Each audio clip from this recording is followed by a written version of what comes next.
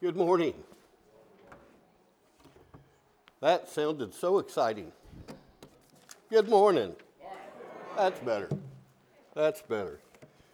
For those of you that have given me strange looks this morning because I appear unshaven, the reason for that is my daughter and I are participating in the Olney Central College production of Fiddler on the Roof. And because that focuses on Jews that the Tsar of Russia forced out of their homes, they're having us, as a part of Jewish men, not shave. So you have the opportunity to make fun of me, whatever you want to do, but for the next month and a half, your preacher's going to look scruffy. Okay? Just wanted to tell you in case you're wondering why your preacher hasn't shaved. Okay. Take your Bibles and turn to Luke chapter 5 this morning. Luke chapter 5. We have recently concluded a series of messages on discipleship. That's our theme for this year, for 2024. Discipleship. We want to be one. We want to make one. We want to be followers of Jesus as his disciples, and as we follow Jesus, we want to make disciples who will follow Jesus. And so we're looking at instances where Jesus encountered people and how he made disciples everywhere he went, in a number of different occasions, events, and circumstances. And today I want to begin looking at some instances where Jesus interacted with people in Luke's gospel. In Luke's gospel, you will find at least 10 different times where Jesus interacted with people and food was involved. Table conversations, if you would. Not always inside of a house, sometimes outside in the open air, but it's evident that Jesus enjoyed eating with people. Do you? Yeah, most of us do. And if you're willing to open the door of your home, you might consider opening your table in your attempts to make disciples. Bring them to the table. People love to eat. Just ask our senior saints. All right? And so this series of messages I'm just calling Come to the Table. Come to the table. Luke seems to be more interested in this theme than Matthew, Mark, or John, but he gives us several instances in the ministry of Jesus where he was just eating with people and what took place in the context of that meal. So in Luke chapter 5, verse 27, this is the first of at least 10 different times in Luke's gospel where we have a table fellowship scene with Jesus. So let's all come to the table. It says, after that he went out and noticed a tax gatherer named Levi sitting in the tax office. He said to him, "Follow me." And he left everything behind and rose and began to follow him. And Levi gave a big reception for him in his house. There was a great crowd of tax gatherers and other people that were reclining at the table with them. And the Pharisees and their scribes began grumbling at his disciples, saying, "Why do you eat and drink with the tax gatherers and sinners?" And Jesus answered and said to them, "It's not those that are well that need a physician, but those who are sick. I've not come to call the righteous, but sinners to repentance." So you'll notice there in verse 27, it says, after that, he went out. Well, after what? Well, I would remind you a little bit of what precedes this in the Gospel of Luke. The first 2 chapters basically deal with the birth narrative of Jesus. You get to chapter 3, you have the beginning of the ministry of John the Baptist, who came as a forerunner for Jesus to prepare the way for him, for the Messiah. In chapter 3, Jesus comes to John the Baptist and is baptized by him in the Jordan River. And then right after that, Luke gives the genealogy of Jesus. Kind of a strange place when you think that Matthew's account, he began with the genealogy, but Luke puts it in what we know as chapter 3. Well, when you get to chapter 4, Jesus goes out into the wilderness where he's tempted of the devil for 40 days and 40 nights. he comes back in the power of the Spirit, and he makes his way to Nazareth, his hometown, where he's invited to speak. So he stands up to read, as was their custom. He would sit down to teach. But they gave him the scroll of the prophet Isaiah, which would be a large scroll. And he turned to the place where it was written, "The Spirit of the Lord is upon me, because he's anointed me to preach the good news," and so forth, to proclaim the acceptable day of the Lord. He rolls the scroll back up, gives it to the attendant. He sits down, and he says, "Today, this scripture is fulfilled in your hearing. I am the fulfillment of the scripture. I'm here." Well, that made the people so enraged they let him out and tried to throw him off a cliff and kill him.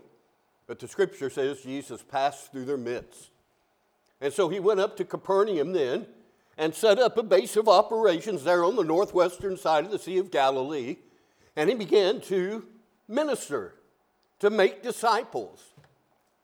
And in chapter 5, when you come to chapter 5, he heals a leper and touches him.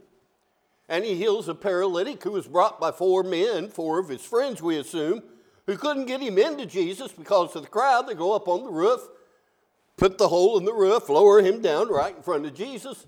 And Jesus says, "Son, your sins are forgiven." And the religious leaders that are there say, "That's blasphemy. No one can forgive sins except God alone." And they were exactly right.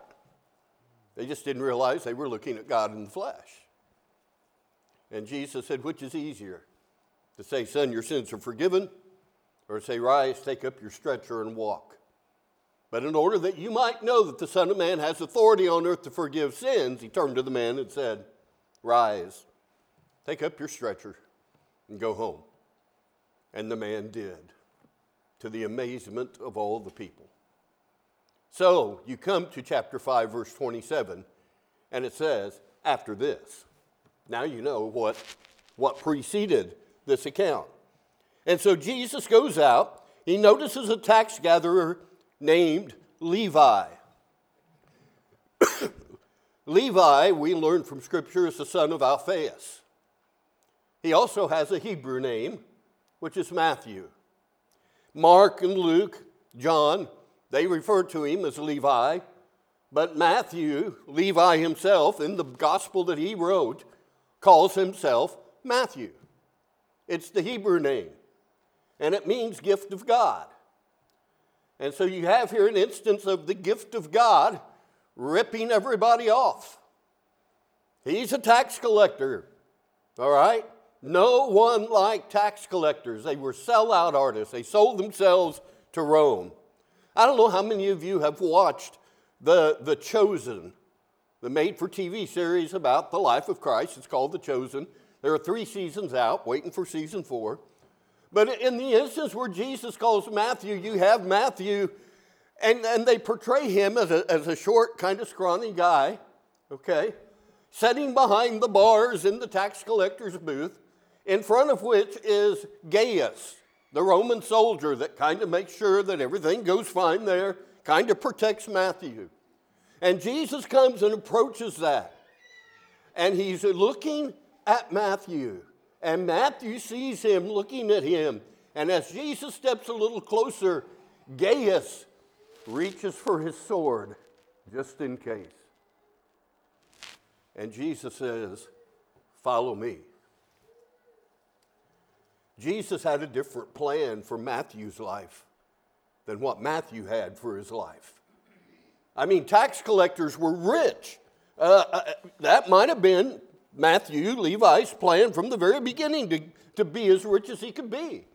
You see, the way the Roman tax system worked was they would sell tax franchises. They literally sold the tax collecting business of a certain area to the highest bidder. So you already had to have money to get one of those franchises. But once you got one, you could make a fortune because you could charge people anything you wanted to. You could tax them as much as you wanted. Now, Rome required a certain amount, but anything above that you could stick in your pocket. So you can imagine how out of control that became and why all the Jewish people came to hate the tax collectors and Rome as well. Tax collectors were trained, professional extortionists. They made their money by taxing people way beyond what Rome required. Fact is, Rome did not pay a tax collector a salary.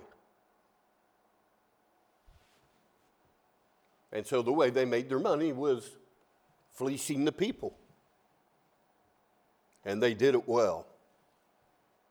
And so this man, Levi, had probably always planned to get incredibly rich and to live happily ever after. But Jesus had a different plan for his life. Jesus says, "Follow me." In the made-for-TV series, Matthew looks at him, then gathers up his stuff, walks out the door, locks it, hands Gaius the key. Gaius tries to talk him out of it, saying, "You don't know what you're doing." But Matthew knew what he was doing. He knew. It's an interesting play on words here too, folks. You remember when Jesus said to Peter, "Follow me, and I'll make you to become fishers of men"? Well, the Greek word for follow there is a word that just means, here boy, follow me, here boy. But when he looked at Matthew and said, "Follow me," he used a different Greek word. And it's a word that means to radically rearrange your life in obedience to me. In other words, follow me deeper. Don't just follow me down a road. You radically change your life in obedience to me. That's the word Jesus used to Matthew. And what does it say Matthew did? Verse 28. He left everything behind. He rose and began to follow him. And when Matthew walked out of that tax office, that would be for the last time. He couldn't go back. Rome had a rule. If a tax collector quit, they could never be a tax collector again. Now, Peter, Andrew, James, and John, they were fishermen. If they wanted to go back and fish on the Sea of Galilee, they could. In fact, they did after the resurrection. But Matthew couldn't go back. He's leaving everything behind, and that's why Gaius, in the TV, I think they did it well. Telling him, "Are you crazy? Are you out of your mind? You can't come back if you leave." And Matthew knew that. And he radically rearranged his life in obedience to Jesus and began to follow him. Jesus had a different plan for Matthew's life, and Matthew began to follow. But we see here, though, that after he begins to follow, Matthew throws this huge party. Now, it's a different kind of party. He invited all of his former tax collector friends, and their friends probably. There wasn't anybody else for him to invite. No self-respecting Jew is going to go to a tax collector's house or be seen anywhere near a tax collector. The only friends a tax collector would have would probably be other tax collectors. And so that's who Matthew invites, and he fills his house with all these people. It's a different kind of party because these are the social outcasts, the rejects of society.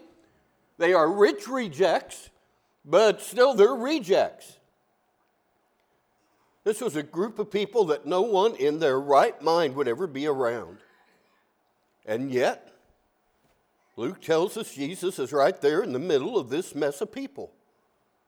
This messy group of irreligious, money-hungry, party all night like there's no tomorrow, scum of the earth, no good riffraff, all together there in Matthew's house, and there's Jesus right in the middle of them.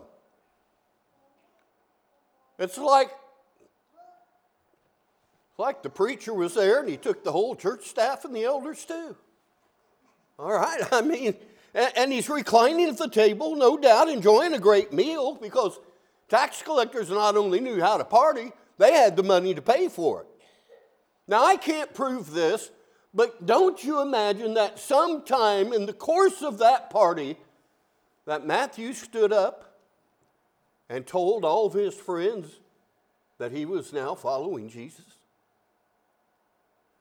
Do you not think he probably gave some testimony of why he had left the tax collecting business? He's going to follow Jesus and encourage them to do the same. I can't prove that. That's speculation, but I would think he would have done that. It's interesting to me also that Matthew followed Jesus so quickly. It seems when you read the scripture, but being in Capernaum, do you not think that he had heard Jesus teach and preach? Do you not think that maybe he had had a front row seat to some of the miracles when Jesus healed people of their illnesses and cast out demons? I think he's witnessed some of this. I think there's something already going on inside of Matthew before Jesus ever approached the tax collector booth and said, "Follow me." So that Matthew, when he got the call, he followed. I don't think he would have been well received by the other disciples.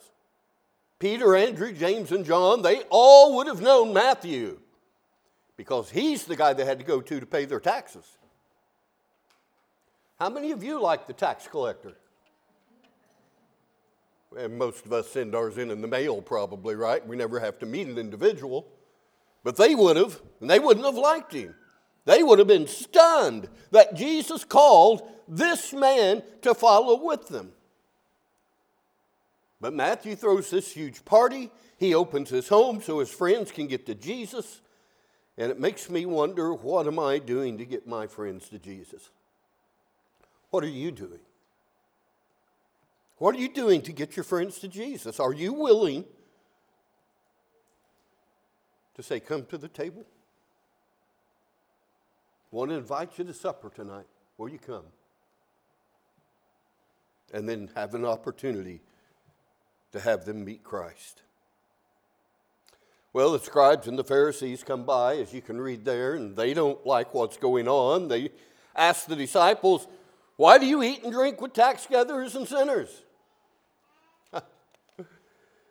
And probably the disciples don't know how to answer the question. Now, the Pharisees were the separatists, you remember, who believed that you could be righteous by keeping the law and all the oral tradition that had been passed down. They came up with all these extra kind of rules and regulations and litmus tests to determine who was good and who was what, who wasn't, who was spiritual, who was not, who was in and who was out. I mean, the worst thing for a Pharisee was to think that he was stuck in the middle of the pack. Just not able to differentiate himself from other common people. They thought only the spiritually elite could earn God's favor. So they came up with all these boundary markers and litmus tests to prove to themselves and to everybody else that they were indeed more committed than anyone. Pharisees have always focused on what they do rather than on what God has done. And that's why they could never make room for a tax collector like Matthew to be saved. What about you? Is there anyone that you have decided can't be a part of the kingdom of God? Is there anyone that you've determined isn't good enough or doesn't measure up enough in order to be saved, even though Jesus died for them? We better be careful with our thoughts and our attitudes as well. We don't want to be what Larry Osborne in his book calls an accidental Pharisee. Well, Jesus heard them ask the question. He answers immediately. The disciples don't have to say a word. And he answers them instantly and emphatically with an analogy. The analogy is, those that are well have no need of a physician, but those who are sick. Healthy people don't need a doctor. Sick people do. It's a simple analogy, right? Doctors are for sick people. How simple is that? Well, the Pharisees were great at diagnosing sin, labeling people as sinners. So wouldn't it make sense if the Messiah, the Savior, comes, that he goes to the sinners? Makes sense to me. Dr. Warren Wiersbe said, our Savior may be compared to a physician. He comes to us in our need. He makes a perfect diagnosis. He provides a final and complete cure. And then he pays the bill. What a physician. Wouldn't that be great if our doctors paid the bills for us? Jesus did. So he answers them with an analogy. He also answers them with authority when he says, I came not to call the righteous, but sinners to repentance. In other words, I didn't come to save those who think that they're already too good to ever go to hell. I came for those who think they'll never be good enough to go to heaven. And that's why I'll sit in a party with tax collectors. Jesus didn't come to compliment the self-righteous. He came to convert sinners. By the way, he didn't defend these people to the Pharisees. In fact, Jesus probably would have agreed with the Pharisees. Yeah, you're right. Everybody here is a sinner. Everybody here is a reprobate. Everybody here does not deserve to be saved, including you guys. He could have said that. Scripture doesn't record it. And yet that's the reason Jesus came. Because the truth is, no one deserves salvation, do they? No one. Certainly not a tax collector or a sinner, and certainly not a Pharisee either. And nobody here today, not a single one of us, deserves salvation, and yet Jesus died for us. Larry's meditation this morning, God considered the cost that would have to be paid, and he was willing to pay the cost. And so today, New Hope Christian Church is not made up of good people. It's made up of bad people. It's not made up of people who think they're righteous. It's made up of people who know they're not. This church is not made up of people who think that they've arrived or attained some certain degree of acceptance with God, but rather this church is full of people who know they could never attain, never achieve a place of acceptance before God. We understand we are sinners, but we've come to know the love of God and accept Christ as the payment for our sins. People that have received the righteousness of God as a gift from Jesus Christ. And that's the message of the gospel. And I think one of the best preachers of that gospel is a former tax collector named Matthew. You ought to read his book, The Gospel of Matthew. Or as one scholar puts it, the gospel according to the IRS. We're going to stand and sing a hymn of decision this morning. But listen, our theme this year is to go make disciples. And I think it's good to look at how Jesus did that. He was willing to go to anyone that needed to be saved, willing to sit at a table with them and eat with them. Are we willing to do the same? Willing to do whatever it takes to make sure that person doesn't spend eternity away from God? We're the means that God chose to save the world. He sent His Son. Now He's committed to us the message of reconciliation. Read 2 Corinthians chapter 5. And Paul says, we beg you on behalf of Christ, be reconciled to God. He's placed that precious message in earthen vessels like us, and we're the means that He chose to go save the world. If we don't do it, who will? So come to the table yourself if you need to. Be willing to invite others to the table to try to make a disciple. Let's stand and sing.